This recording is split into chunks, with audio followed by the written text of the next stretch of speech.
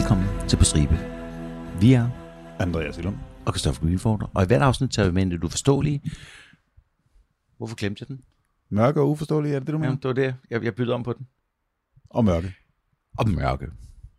Vi er vores fælles verden. Men det er os. Og det her, det er...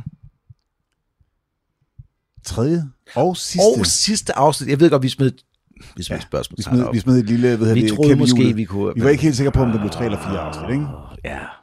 Vi er stadigvæk sommerferiestemning. Vi sidder stadigvæk på Christoffers altan. Nu er jeg bare kommet hjem fra Mallorca. Dejlig brun. Mallorca. Det var vi afsluttet. Det er ikke sådan... Det her sidste, ikke? Okay, ja. Det var jo en total cliffhanger. Andreas, vil du lige give os et run-up fra første og anden afsnit? Jo, altså, vi gennemgik hans fantastisk traumatiske barndom. Ja. Og vi gennemgik hans MO for, hvordan han tog malerjobs og mishandlede børn. Ja. Og vi endte med at snakke om, vi rundede lige Francis McConnell og lille Billy Gaffney. Mm-hmm.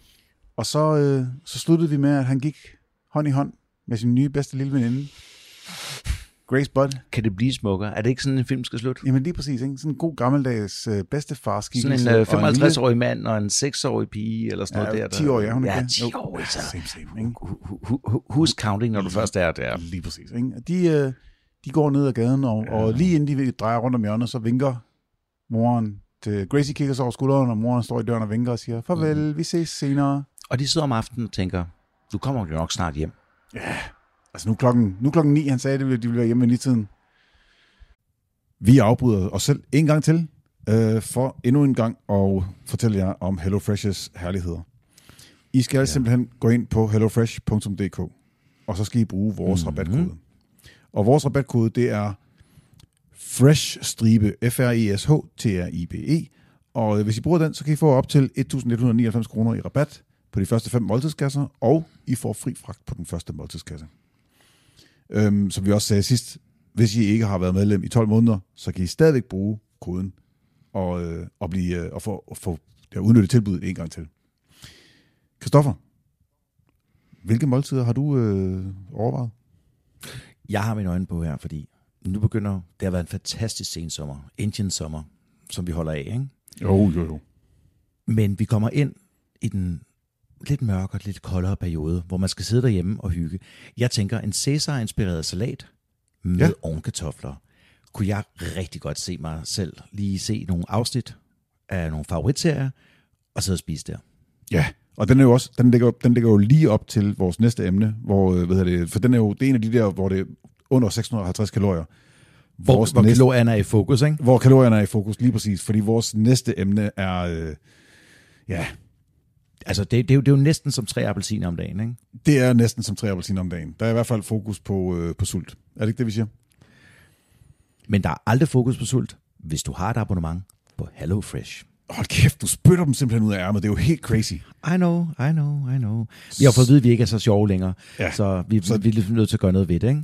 Så ind på hellofresh.dk, brug fresh-stribe, FRESH-TRIBE, alt sammen med småt, så får I rabatten, og så, så skal vi holde dem længere, eller skal vi bare vende tilbage til afsnittet? Vi skal bare sige, at lyt videre, det bliver vildt. Hun er ikke hjemme i tiden.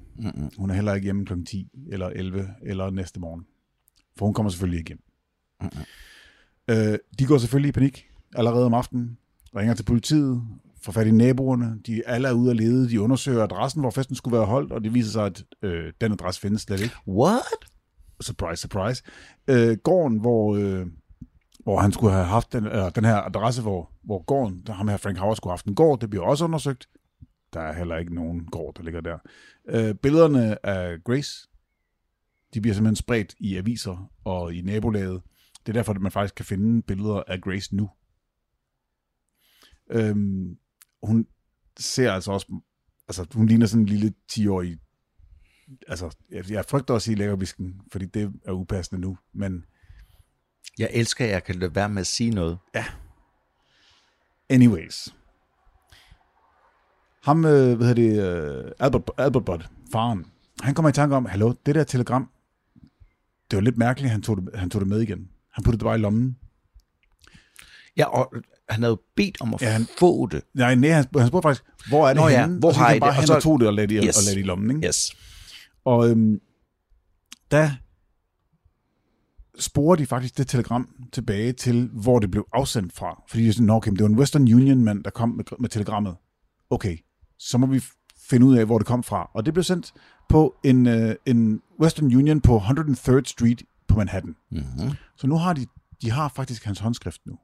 For det var det, han har jo skrevet, hvad der skulle stå i telegrammet. Ikke? Præcis. Og han har jo ikke tænkt sig om, så han har også købt ost og jordbær lige i nærheden. Ja, han købte det der pot cheese og nogle jordbær, hvor han skulle lade som om, det var fra hans egen gård. Og de er lige rundt om hjørnet. Dem finder de også. Og så tænker de, han er sgu nok mere lokalkendt, end vi lige har regnet med. Ja, fordi hvis han han kender forretningerne, han ved, at han har brugt en Western Union på Manhattan, hvorfor skulle han gøre det, hvis han ikke er fra området? Mm. Og så er det, at menneskeheden bør bare brænde og dø. Ja. Fordi, kan du huske, hvad skete der sidst? Ja, altså Gaffney-familien fik også en masse grimme breve. Det gør Budd-familien også. Samme stil. Hvad for eksempel? Jamen, de får nogle breve, hvor de siger, bare rolig, hun har et meget bedre liv nu, hun er lykkelig. Det er den ene type brev, hun får.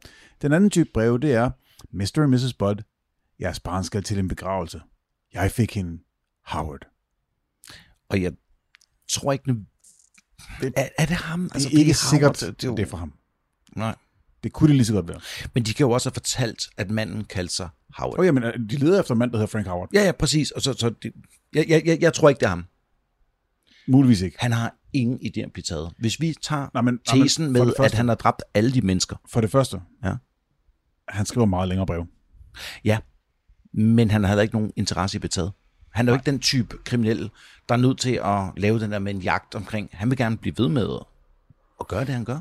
Jo, men han er jo simpelthen så skør, at han sender jo også et brev. Der går lige nogle år, men han sender jo et brev, jo. Ikke? The letter. Ja. Anyways, den 15. december samme år, altså det må være 28, ikke? Det er der, vi er. Der bliver han simpelthen indlagt på Bellevue Sindssyge Hospital for at sende de breve, han sender til kontaktannoncer. Der er nogen, der sporer et af brevene tilbage til ham, og så bliver han simpelthen ikke bare arresteret. Det brev er så sindssygt, at han bliver sendt på Sindssyge Hospitalet. Og der vil jeg give dem. De har sgu fandme noget. Ja. Men hvordan er det med at holde på folk? Jamen, altså, Sindssyge Hospital, det skal lige med. Vi tager det andet bagefter. Ja, men hvordan er det med at holde på folk dengang? Fordi mental hygiejne... Ja, ikke rigtig nogen. Og han bliver jo faktisk bare fundet ud af, jamen okay, han er jo bare en gammel mand. Og senile gamle mænd, de er lidt perverse. Altså senile gamle mænd på par 50, ikke? Ja. De er interesseret i unge piger. Nej, men de er bare perverse. Det er jo ikke et spørgsmål om unge, det er jo de der opskøende breve, han sender.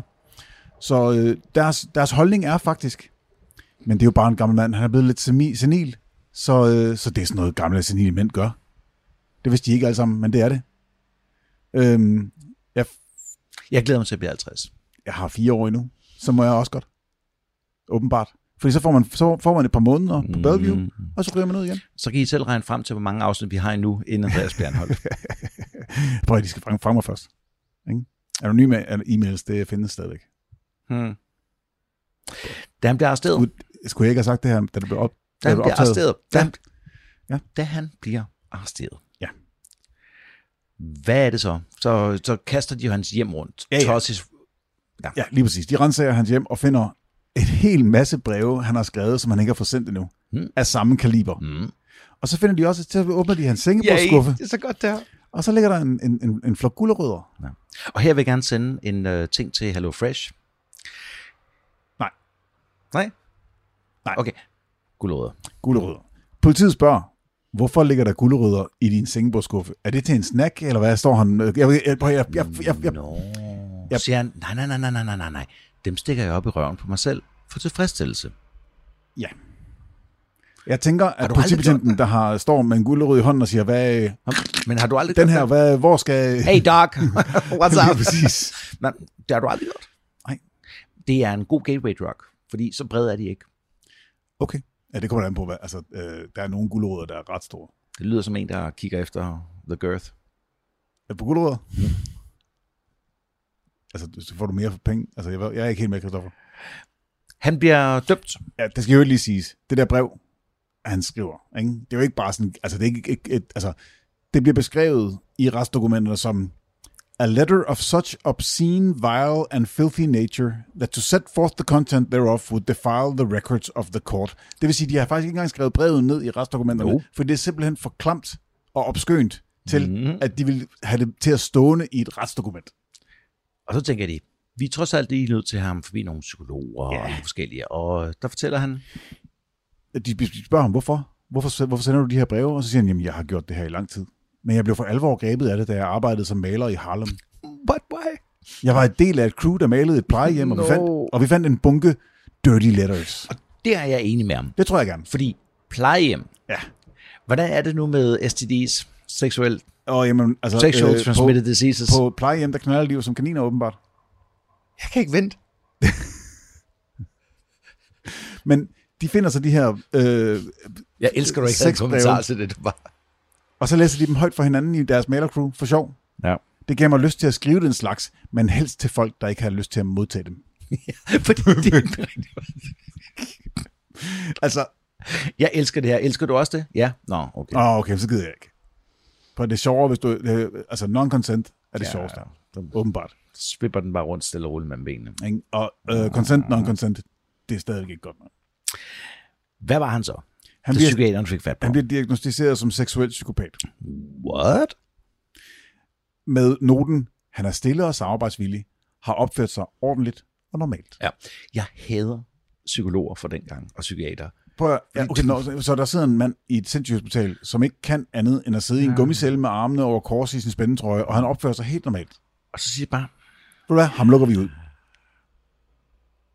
Ja, fordi de synes jo netop, som du var inde på før, senilitet. Det er bare et udtryk for senilitet. Altså han er i 50'erne. Det er jo normalt for 50-årige. Tilbage. Prøv 50-årige går rundt og sender øjne til teenagepiger altid. Det har de altid gjort.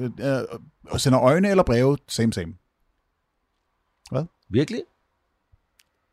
Ja, altså, det påstår min datter. Han kommer ud i 1930. Ja, 1930.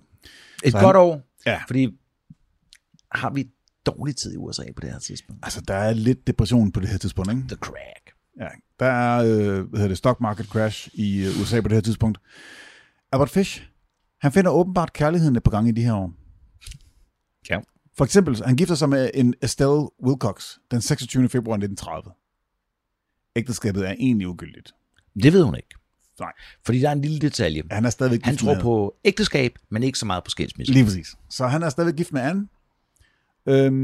Men det er også ligegyldigt, fordi hun viser sig ikke at være så meget til hans tendenser.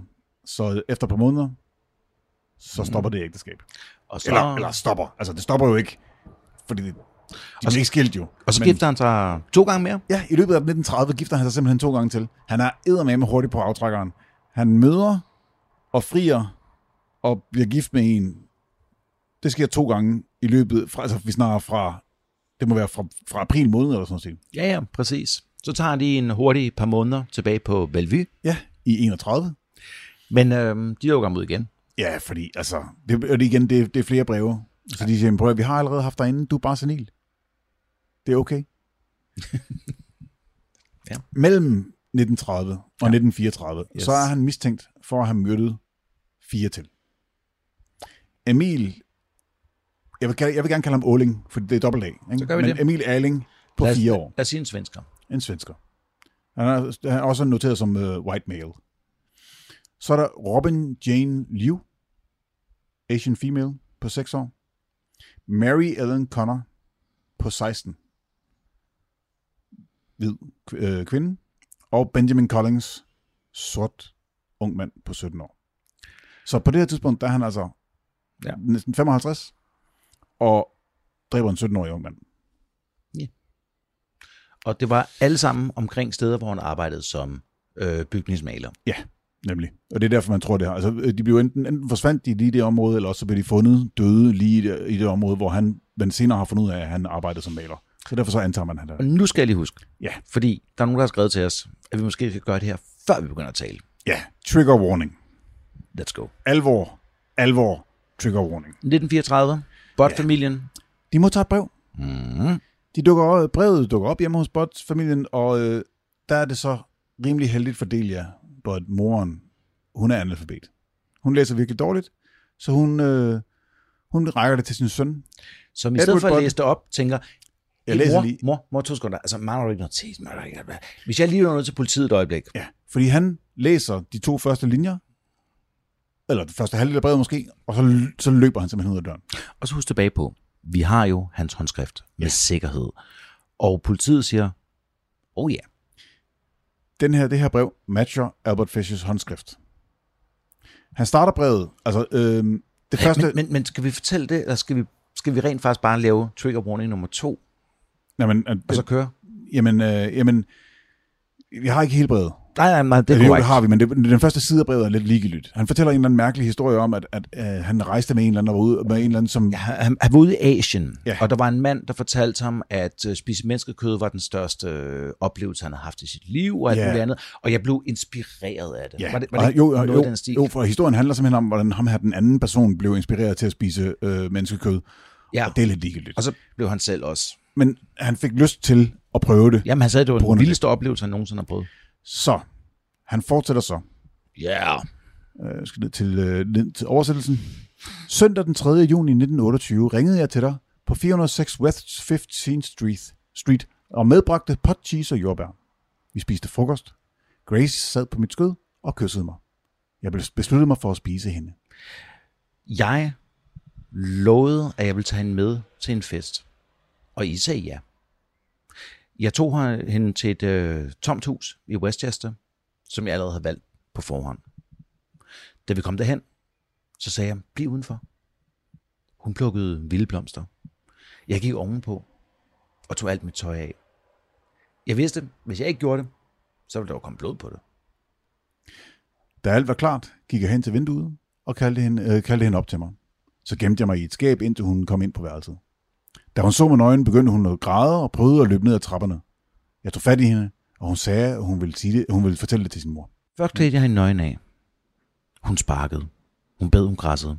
Jeg kvalte hende ihjel og skar hende i små stykker, så jeg kunne tage kødet med hjem, lave mad og spise det. Hvor sød og mør hendes lille røv var, da den blev stegt i ovnen. Det tog mig 9 dage at spise hele hendes krop. Og nu vælger jeg det andet ord i stedet for det, du har skrevet, Andreas. Jeg knaldede hende dog ikke, fordi knippet synes jeg bare er for forkert, og nu har jeg sagt begge dele. Jeg kunne godt have ønsket det. Men I skal vide, hun døde som jomfru. Yep. Det er det brev, han sender. Hail small blessings. Ja, tusind tak for, at hun døde som jomfru. Og jeg vil jo lige sige, når han siger, at hun døde som jomfru, så siger jeg ikke noget om, hvad han gjorde bagefter. Fuck, den har jeg ikke engang tænkt på. Altså, tror du? Det ved jeg ikke. Men det er en, altså... Ja, det er en mærkelig distinktion. Altså, han kunne lige så godt bare have stoppet med, jeg knæppede hende ikke. Jo, men det er hans kristendom. Tror jeg, trods alt. Han var jo forholdsvis kristen på det her absolut. tidspunkt. Ja. Så han kunne sige, at det kunne han alligevel ikke. Han kunne godt have tilføjet heller ikke bagefter, eller, altså, men bare den der med, altså, det var vigtigt for mig, at hun døde som jomfru. Okay, og så livet kan du gøre med, hvad du vil. Fuck dig. Brevet blev sendt i en konvolut. Ja. Og stemplet på bagsiden. Ja, og der er nogen, der har forsøgt at strege den her stempel over, men det er bare et halvhjertet forsøg. Og når vi siger stempel, så er det jo fordi... Altså det er brev, lidt brevhoved? Ja. Og det havde, det havde man jo dengang, og det har man jo ikke mere. Nej. På den måde. Og de fleste, du køber, de er rent hvide og alt muligt andet. Men det her, det er, der, og så har han bare streget over. Og politiet har så kunnet tyde bogstaverne NYPCBA. ACAP. Nej. B. Nej, det er ikke. Det er New York Private Chauffeurs Benevolent Association. Jeg synes, det er så sejt, de har den. Det er en fagforening for chauffører. Ja. Benevolent. Ja. Så chef efterforskeren fra politiet, William King, han skynder sig hen til fagforeningen. De spørger efter en Frank Howard. Arbejder der en Frank Howard her? Men der arbejder selvfølgelig ikke nogen Frank Howard. Så får de simpelthen kartoteket af indskrivningspapirer for hele fagforeningen. 400 medlemmer. Og så sidder de og sammenligner underskriften fra samtlige indmeldelser med håndskriften, de har fra Albert Fish. Men ingen af dem passer. Nope. Så har vi en helt. Ja. Vi skal have en helt. Hvem er det? Jamen, de giver jo ikke engang op der. De efterforsker samtlige 400 mistænkte. Yes. I know, men du ser også, altså det kommer ingen vej nu her. Nej. Jeg synes bare, det er vildt nok, at de stopper jo ikke engang med bare at sammenligne. Nej. Altså, de går ud og tjekker, om de alle sammen har alibi, eller ligner Frank Howard. De går ud og undersøger hver enkelt 400 mistænkte. Det er jo den russiske tilgang til det her. Altså, throwing manpower. Det var jo tusinder. Ja. Det er simpelthen bare, okay, vi har den her mængde. Vi kigger på dem alle sammen. Men der er stadigvæk ikke nogen af dem. Så siger du, der kommer en helt. Hvem skal jeg? Ja. Jamen, Lee Sikowski. Han er ikke en chauffør for Benevolent Association, som for fagforeningen, men han er en alt mulig mand. Og han fortæller, at han hører King stå og snakke om mordet og Grace Budd, og det er den morder, de leder efter, så siger han, okay, prøv at høre. Altså, det har måske ikke noget på sig, det her, men jeg tog... Og så siger han, og det er lidt pinligt, og jeg ved godt, jeg ikke må det her. Ja, men jeg har rent faktisk stjålet. Ja. Jeg har taget nogle konvolutter. Jeg tog dem med hjem. Jeg boede på et herberg. Og der boede jeg på værelse nummer 7. Og jeg brugte ikke dem alle sammen, så jeg efterlod altså nogle af dem på værelset, da jeg forlod herberget. Og så siger de, ding, ding, ding, ding, ding. Så King, han skynder sig til herberget og snakker med udlejeren. Der er stadigvæk ikke nogen Frank Howard. Men hun siger alligevel, det er en kvinde, hun siger, jamen ham der, Frank Howard, beskrivelsen af ham, altså ældre, meget slank, indsunkne kinder, stort gråt overskæg, eller, det lyder sgu som en anden udlejer, eller som en anden lejer. Så kigger William King i udlejningsbogen, og der er en enkelt underskrift, der passer på håndskriften perfekt. Albert H. Fish. Lige præcis. Han har åbenbart lige flyttet fra herberget. Ja, og det er jo det, hvor de stadig ikke er sikre. Ja. Men han har en aftale med sin søn, fordi vi skal igen huske, hans børn fucking elsker ham. Ja, hans børn, hans søn sender ham $25 om måneden. Det er sindssygt mange penge. Det er mange penge på det tidspunkt. Så den sidste check, den skulle stadigvæk være på vej. Og Albert Fish har sagt til udlejeren, prøv her, der skulle komme en check til. Ja, hvis du kunne holde den, når den kommer, så kontakter jeg dig, og så kommer jeg og henter den. Så politiet sætter sig simpelthen på stakeout. De sætter sig på lur og holder øje med herberget og venter på, at Albert Fish kommer tilbage. Men det gør den ikke. Eller det gør han ikke, og checken kommer ikke. De venter i dagvis, de venter i ugevis. Der sker ingenting. Og lige så langsomt, så løfter de det her stakeout. Der bliver færre og færre, der holder øje med det. Og til sidst så sidder der en, til sidst sidder der ingen. Og nu er vi jo rigtig langt fremme på året. Ja, nu er det den 13. december. Mm-hmm. Udlejeren ringer til William King og siger, jeg har en Albert H. Fish lige her nu, og han spørger efter checken. Jeg holder ham lidt hen. Så hun holder ham hen og siger, okay, jamen, jeg skal lige lede efter checken. Jeg har lagt den et eller andet sted. Jeg skal lige, øjeblik. Would you like a cup of chai? Ja, vil du have en kop te? Så hun serverer en kop te for Albert Fish, og William King, han sprinter jo. Og nu kommer det mest antiklimaktiske nogensinde. Hvis I har set actionfilm, når folk rejser sig op, og så Matrix-styler de rundt i rummet, ikke? Ja, det er ikke lige det, der sker. Hvad gør Albert? Jamen, William King træder ind. Han ser Albert Fish sidde med en kop te i hånden på sofaen. Og så siger han, er du Albert Fish? Og Albert Fish siger, ja, det er jeg. Rejser sig op og trækker langsomt et barberblad op af lommen. Nej, altså, okay, vi snakker en ravkniv, ikke et barberblad, altså en folde. Men er du sikker? Ja. Fordi der står jo razor blade. Jamen, det er jo også, mange. Ja, men det er det jo faktisk ikke. Altså, jeg kan ikke forestille mig, at det må være en razor. Nej, men du vil ikke for at sige dig imod. Det var bare for at sige, altså, uanset hvad. Ja. Langsomt og stille, og så står han sådan og peger den frem mod ham. Ja. Og King, der er måske 20 år yngre end ham, eller noget. I hvert fald, ikke? Hvad siger han? Jamen, han går bare hen og tager fat om Fishes hånd, og så sprider armen om på ham og siger, du er arresteret. Yay! Og på politistationen, så viser King brevet til Fish, og spørger ham, er det dig, der har skrevet brevet? Det er det. Okay. Er det dig, der har sendt telegrammet? Det var ikke mig, der kidnappede hende. Det var mig, der sendte telegrammet. Jeg har aldrig været der. Jeg har aldrig mødt hendes forældre. At King, han er bare sådan lidt, okay. Så du siger, at det var dig, der har skrevet brevet med beskrivelsen af, hvad der skete med Grace Budd? Det er korrekt. Og du har også sendt telegrammet om, at du ikke ankom til Budd-familien? Ja, men jeg skriver det bare ligesom så mange andre skriver sådan nogle brev. Det er jo min ting. Okay, prøv at høre. Nu, Mm-hmm. så går jeg ned og henter ham, der modtog telegrammet. Ja. Altså, der sendte telegrammet for dig. Jeg henter Mr. og Mrs. Bud. Jeg henter avisstandmanden, som du afleverede din pakke hos. Jeg henter jordbærsælgeren, ostehandleren, udlejeren i herberget og alle andre, der har set dig i området. Så vender han så mod døren. Okay. Jeg løg. Det var mig. Det var mig, der kidnappede Grace Budd. Jeg tog en to Westchester, og jeg dræbte hende samme dag. Yep. Han tilstår simpelthen det hele. Og så siger han, hvorfor gjorde du det? Blodløst. Ja. Simpelthen. Altså, hans tilståelse for, hvad der faktisk skete den dag. Yes. Hans oprindelige plan havde været at tage de to unge mænd med og overmande dem. Wow. Er det her, nu kan jeg ikke lyse hvordan det er, men er det her, vi skal snakke med de andre teorier, bare lige hurtigt? Jamen, det kan vi godt. Skal vi tage dem? Jamen, det kan vi og godt. Hvad er de? Jamen, arbejdede han alene? Og der har været mange teorier med det. Jeg er jo selv en Ja, han arbejder alene? Ja. Ja, 100%. Han er simpelthen for skør. Men der er så mange, både podcastere og folk, der har skrevet bøger om det og så videre, der siger, jamen ellers ville han ikke have gået ind og gjort her, og nogle af de andre kunne han måske ikke, og alle de steder, han har været. Hvad er det bogen hedder om ham? Deranged. Han er skør. Han er deranged. Han er skør.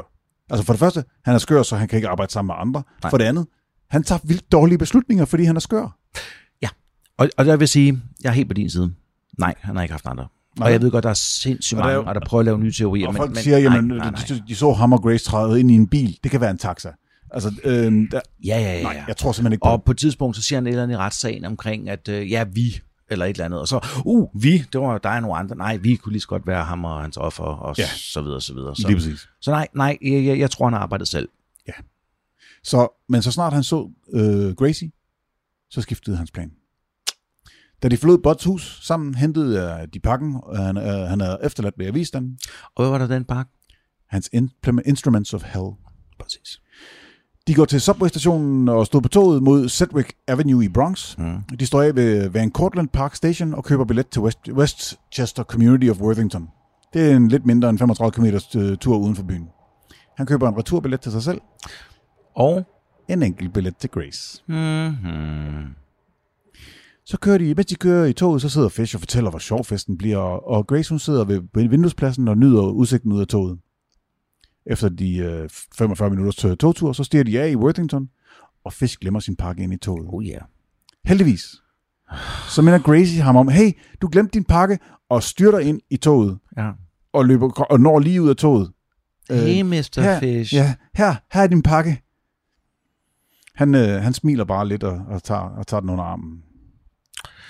Så de spacerer et par kilometer. Kør. Op til en lille hytte, der ligger lidt væk fra vejen og er rimelig øde. Den kaldes Wisteria Cottage af de lokale. Den er omgivet på 3 sider. Wisteria Lane? Ja. Du aner ikke, hvad jeg snakker om, gør du? Nej, hvad er det Wisteria Lane? Hvad er det? Desperate Housewives. Nå ja, for satan. Jeg har ikke set så meget Desperate Housewives. Jeg har set den helt. Hvorfor har du det? Fortsæt. Velkommen til... Tag mig ud af det her, Andreas. Fortsæt. Velkommen til anonyme Desperate Housewives serie. Ja, jeg har pladen fuld i forvejen, så... Den er omgivet på 3 sider af skove, så den er også skov for naboerne. Huset, det har stået ude i længe, så han har faktisk, det er noget, han har scoutet i forvejen. Han har simpelthen udset sig det her sted som et sted, hvor han kunne begå et mord. Ja. Og nu skal jeg sige, vi digter ikke lige nu. Nu fortæller vi, hvad han det er, hvad han selv fortæller. Fordi vi har valgt at lade være gå ind i retssagen med om og om igen. Ja. Nu fortæller vi, hvad han ender med at sige i retssagen. Ikke? Tapetet, det hænger, der lugter fugtigt, og der er rottelort over det hele. Mm-hmm. Ved siden af huset er der en lille eng med vilde blomster.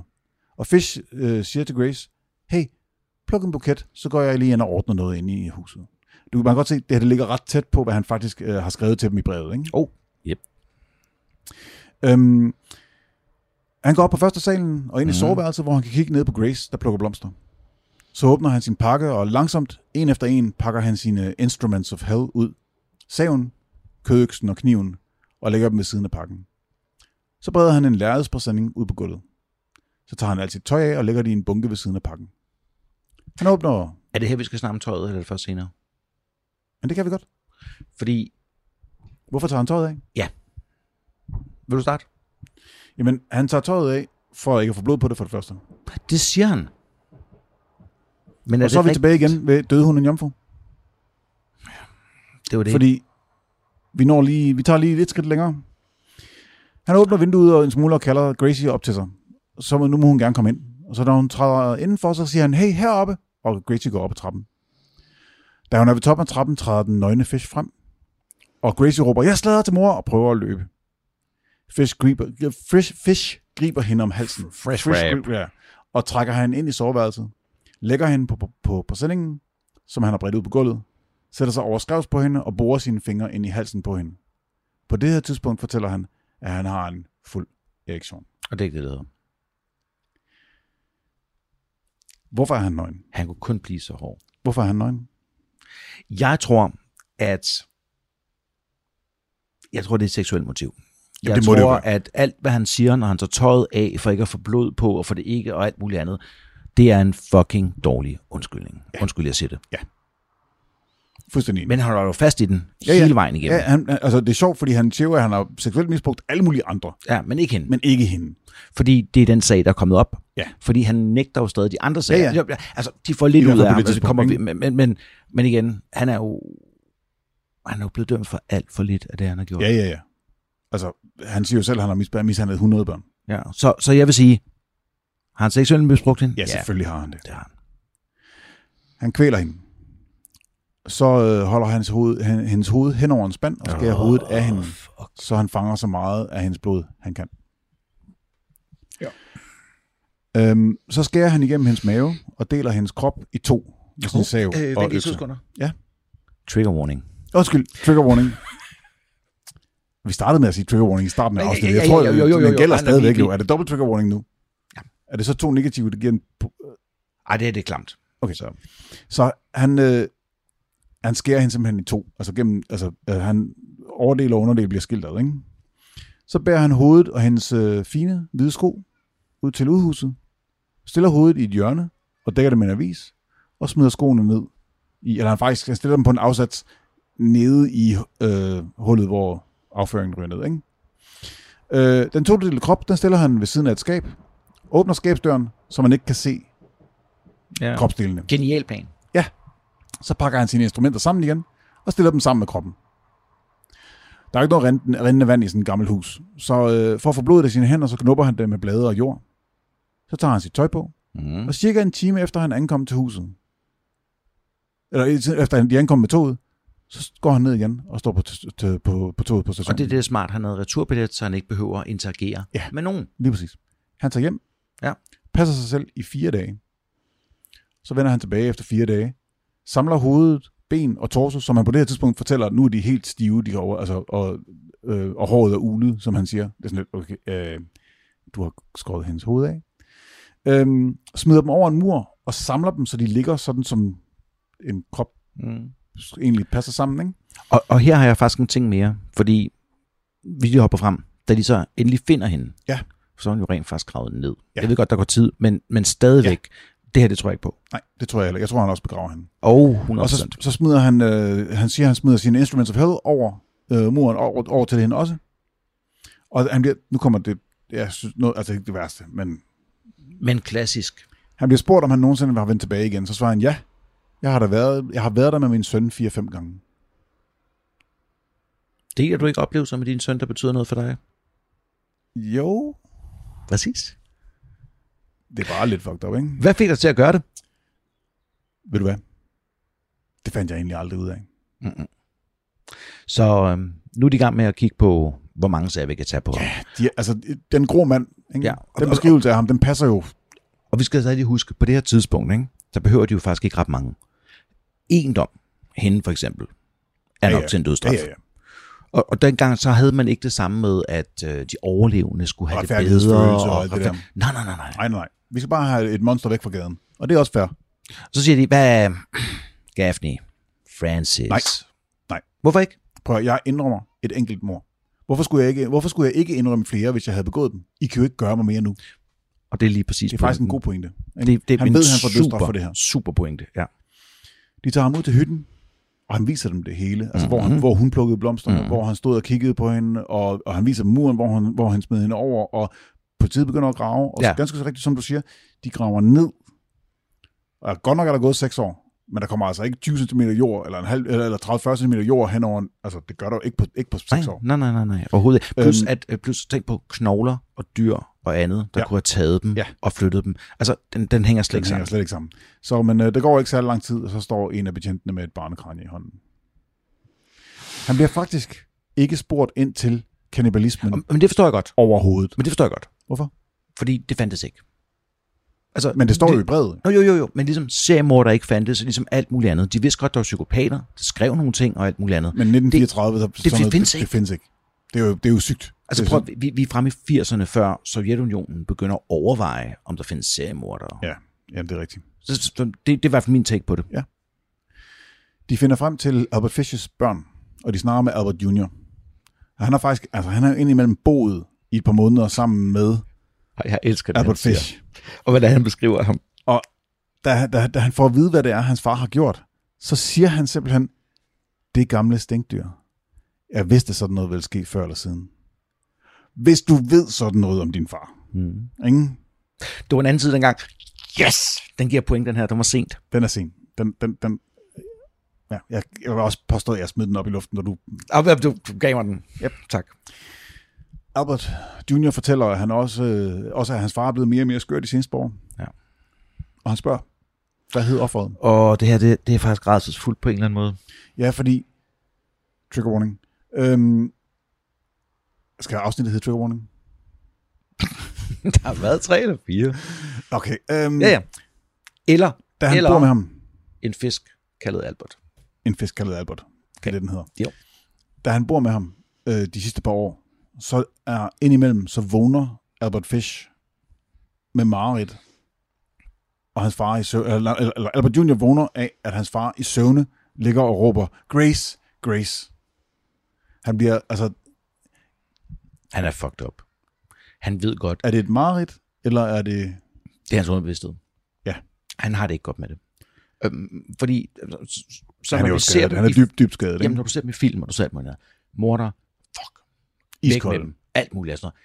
Det er stadig mennesker. Det er jo stadig mennesker. Ja. Han fortæller psykologer, fordi han bliver mentalt undersøgt, fordi han påberåber sig jo sindssygt, forsvaret. Og jeg er så tæt på at sige, at der er noget om det. Han er... Cleo? Jamen, weigh in? Ja. Nej, jamen, det er jo retsmæssigt. Nå, men så kan jeg faktisk weigh in. Så nej. Nej, lige præcis. Det er jeg nødt til at sige, fordi han prøver at skjule det. Lige præcis. Og så kan han ikke. Han fortæller psykologer, at han altid har haft lyst til at påføre andre smerte, og har andre til at påføre ham smerte. Som 2 amerikanske fodboldspillere her. Ja. Jeg har altid nyt alt, jeg elsker, hvordan du bare kan fortsætte den. Ja, jamen, det er, fordi den passer så godt. Ja, sorry. Lysten til at påføre smerte er det vigtigste. Så kigger vi lige hinanden i øjnene og siger, ja, 100%. Ikke? Altså, skal vi have et shout-out til Mads? Ja. Han gik på banen for at ødelægge nogen dag. Ja. Vi havde en holdkammerat, der virkelig gjorde alt, hvad han kunne for at påføre andre så meget smerte som overhovedet. Og det gjorde han. Indtil han forsvandt. Mads, hvis du nogensinde hører det her, tag fat på os. Ja, vi er nervøs for dig. Vi savner dig.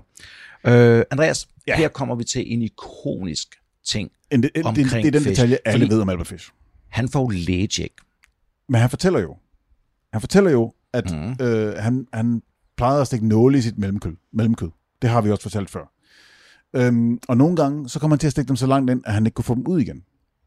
Det siger, okay, det lyder rimelig sindssygt. Du ved også godt, det er derfor, man ikke må onanere for eksempel med agurker eller sådan noget, ikke? Fordi eller gulerødder. Ja, fordi der ikke er en... Der skal være flat base. Der er nødt til at være en flat base. Ja. Har du nogensinde gjort det anderledes? Nej. Præcis.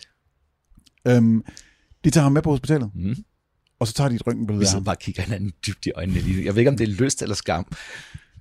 Skam, som vi har kigget ned, jo. Nå, ja, okay, undskyld. Det var lyst. Præcis.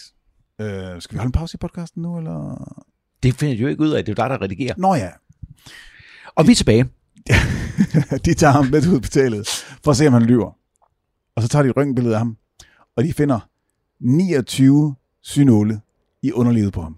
Og vi skal nok lægge billedet op på Instagram. Men jeg må lige sige, det er jo ikke nåle alle sammen. Nogle af dem, det er jo hulrum, hvor de er rustet væk. Ja, der er simpelthen... det er jo cavities, nogle af dem. Nogle af dem er så gamle, at de er næsten rustet væk. Ja. Det er virkelig fucked up. Prøv at gå rundt med 29 synåle i underlivet. Er det mere fucked up, end der, hvor han stikker en rosestilk op i sit urinrør og onanerer og spiser den bagefter. Jeg er nødt til at høre, hvad du synes, der er mest fucked up, fordi det siger meget om dig. Giv mig lige et øjeblik til at tænke over det. Og vi er tilbage. jeg kan ikke godt få, at du bliver tændt hele tiden. Nej, undskyld. Man kan kun blive så hård. Enig. Retssagen. Ja. Den starter den 11. marts 1935. Goddammit, du har sat billedet med i noterne. Ja, det har jeg da. Er det ikke flot? En af dem er den så stor den ene? Ja. 2? Der er nogle... Motherfucker. Jeg har aldrig lagt mærke til, hvor stor det er. Hvordan har han lavet det der semipentagram af dem? Jamen, han har jo stukket dem ind fra... Altså, jamen, du skal også huske, det her det er jo et todimensionelt billede. Det her, det er god podcasting. Det skal jeg bare lige sige til jer. Gå på Instagram, når I hører det her afsnit, og se billedet. Ja. Videre. Hvis I føler for at give os anmeldelse for, at vi prøver at joke med, hvor pervers og syg han er, så go ahead. Make my day. Ja, I don't care. Den starter den efter marts 1935, og retssagen varer 10 dage. Og det er ingenting, fordi de har et par stykker på ham, cirka. Ja. Altså, plus 100 i hånden. Ja. Og alligevel så tænker de... 10 dage. Ja. Og hvis man... Nu har jeg jo læst... Vi har begge to læst Deranged. Ja. Over halvdelen af bogen kan vi lige sige, det er en fucking god bog. Det er en fucking god bog. Den dvæler for lang tid på... Altså, Schechter er stadig god, men der er rigtig meget vidneudsagn for retsagen. Og det er også vigtigt. Og noget af det er vildt spændende, noget af det er mindre. Vi dropper alt det der med hans børn. Ja. Og hvad hedder det? Og det har vi jo også nævnt tidligere. Men dropper altså alle deres vidneudsagn og deres forskellige... Ja, præcis. Fish, han klæder sig sindssyg og sagde, at Gud sagde, at han skulle gøre det. Yes. Han falder i søvn under retssagen.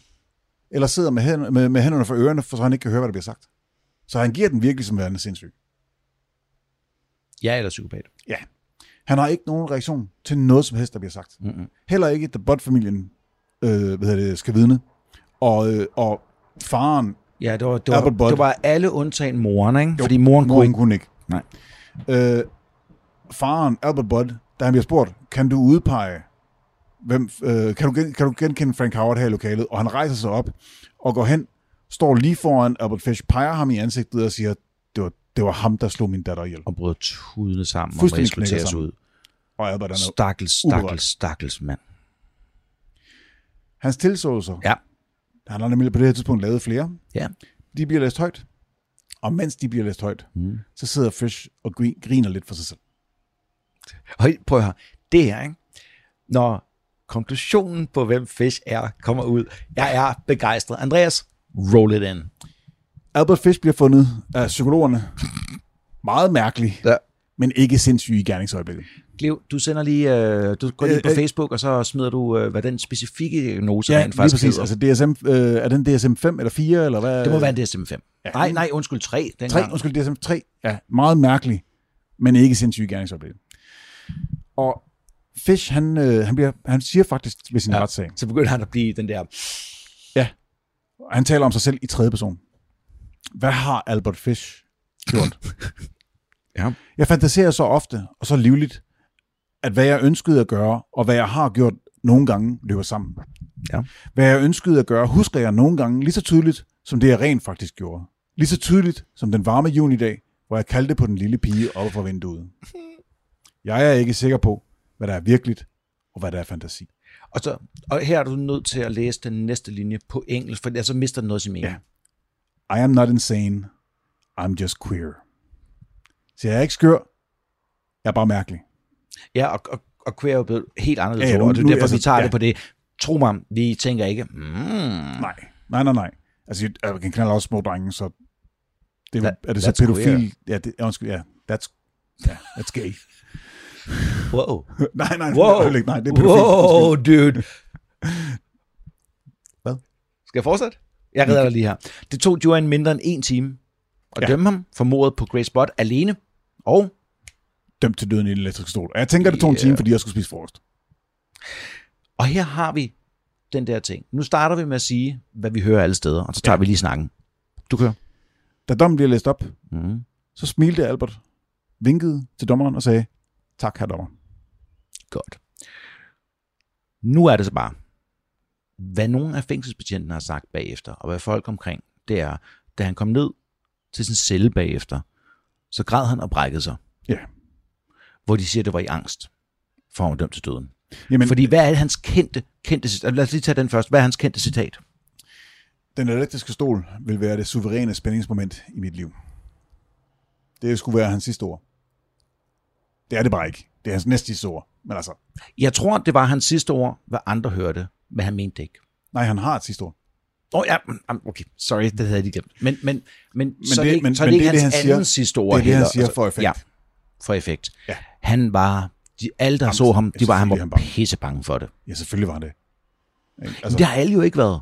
Altså, jeg tror på Ben Gacy, ja. når han siger... Pantrum. Hvad var det? Ja, men hvad var det? Pantrum, han siger, come on, you hosies. Jeg kunne have gjort det her. 10 mand i den tid, du bruger på det her. Ja, og hvad er det? Han siger, fuck you? Er det bare det? Ja, fuck you all. Noget af stil, ikke? Jo. Og der er en hel masse af dem der, og dem tror jeg på. Ja, fordi vrede. Albert Fish er jo ikke vred. Og jeg tror, Albert Fish er fucked up. Jeg tror, hans tak, herr dommer, det er en Det ender nu. Ja, ikke engang det. Men altså, det er sådan en deer in headlights. Nå, du mener, han går i panik, Han går og så ved han ikke, hvad... Ja, lige præcis. Og derfor er han rent faktisk flink, i stedet for at sidde og grine, eller... Ja, han bliver bange. Lige der, det går op for ham. Shit, mand. God point, den havde jeg faktisk overhovedet ikke set. Yes. Efter han bliver dømt, og han bliver dømt til den elektriske stol, ikke? Efter han bliver dømt, så tilstår han mordene på Francis McConnell og Billy Gaffney. Og den 16. januar 1936, så dør Albert Fish i den elektriske stol i Sing Sing-fængslet. Yep. Det tager faktisk 3 minutter for ham at dø i den elektriske stol. Og der er nogen, der påstår, at det er på grund af, at de her synolie i hans mellemkød har påvirket strømmens... Men prøv at høre, altså igen, hey, hvad hvis nu en af os uddannet ingeniør og undervist i fysik?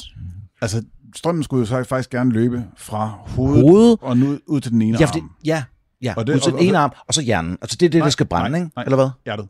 Stopper hjertet. Det er derfor, du skal løbe ud forbi den ene arm. Så løber du ud til... Så venstre side går jeg ud fra, ikke? Jo. Den ryger så ud i begge arme. Men det er venstre side, der gør det, fordi det der... lige præcis. Men hvis du nu ryger lige ned igennem i stedet for, så kan det godt være, at det ikke påvirker hjertet nær så meget. Men der er jo ikke nok metal til at det vil jeg heller ikke påstå. afleder. Det vil jeg heller ikke påstå. Ikke også fordi de har... Det er jo gram, vi snakker om her. Ja, ingen gang. Nej. Så det, jeg tror det heller ikke. Jeg ved ikke hvorfor. De har bare... Ja, eller den elektriske stol er ikke god. Hans sidste ord, de skulle have været, som jeg sagde, den elektriske stol vil være det suveræne spændingsmoment i mit liv. Altså, the thrill of my life. Men lige inden de trykker på kontakten, så hvad siger han så? Jeg ved ikke engang, hvorfor jeg er her. Og så dør han.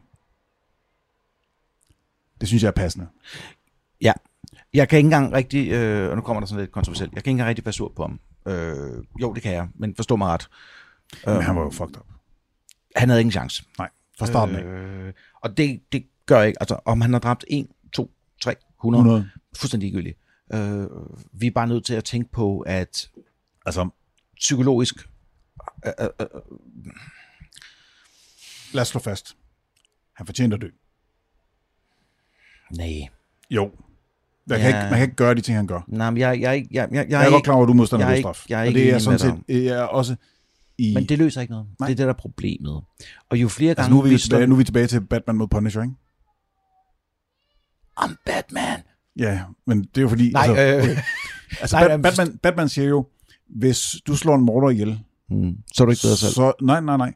Så er det samme antal morder i verden. Det er korrekt. Ja, derfor slår du 10 morder ihjel. Jeg er ikke Batman. Så er der 9 mindre morder i verden. Men jeg er ikke Batman så. Jeg vil sige... Nej, det er Punisher, der siger det andet. Nå, okay. Men, så du er Batman. Så. I'm Batman. Men min pointe med det her, det er... Hold nu op. Altså, Andreas... Peg den fucking mikrofon mod dit ansigt.